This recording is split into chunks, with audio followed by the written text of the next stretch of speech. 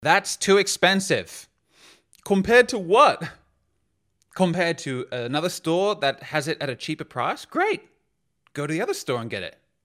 You don't need to say, that's too expensive. Don't catch yourself saying this. As a student of the School of Mastery, we don't talk like this. Don't catch yourself talking like that. That's too expensive. If you're saying something like, that's too expensive, then part of you wants it.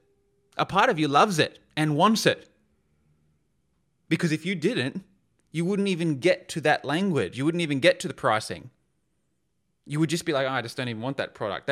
That product, I don't even care. I don't need it. I'm not drawn to it. I don't like it. That's cool. I don't want that. But you don't even get to the pricing and actually get offended by the pricing. That's a few stages down. You already like that product.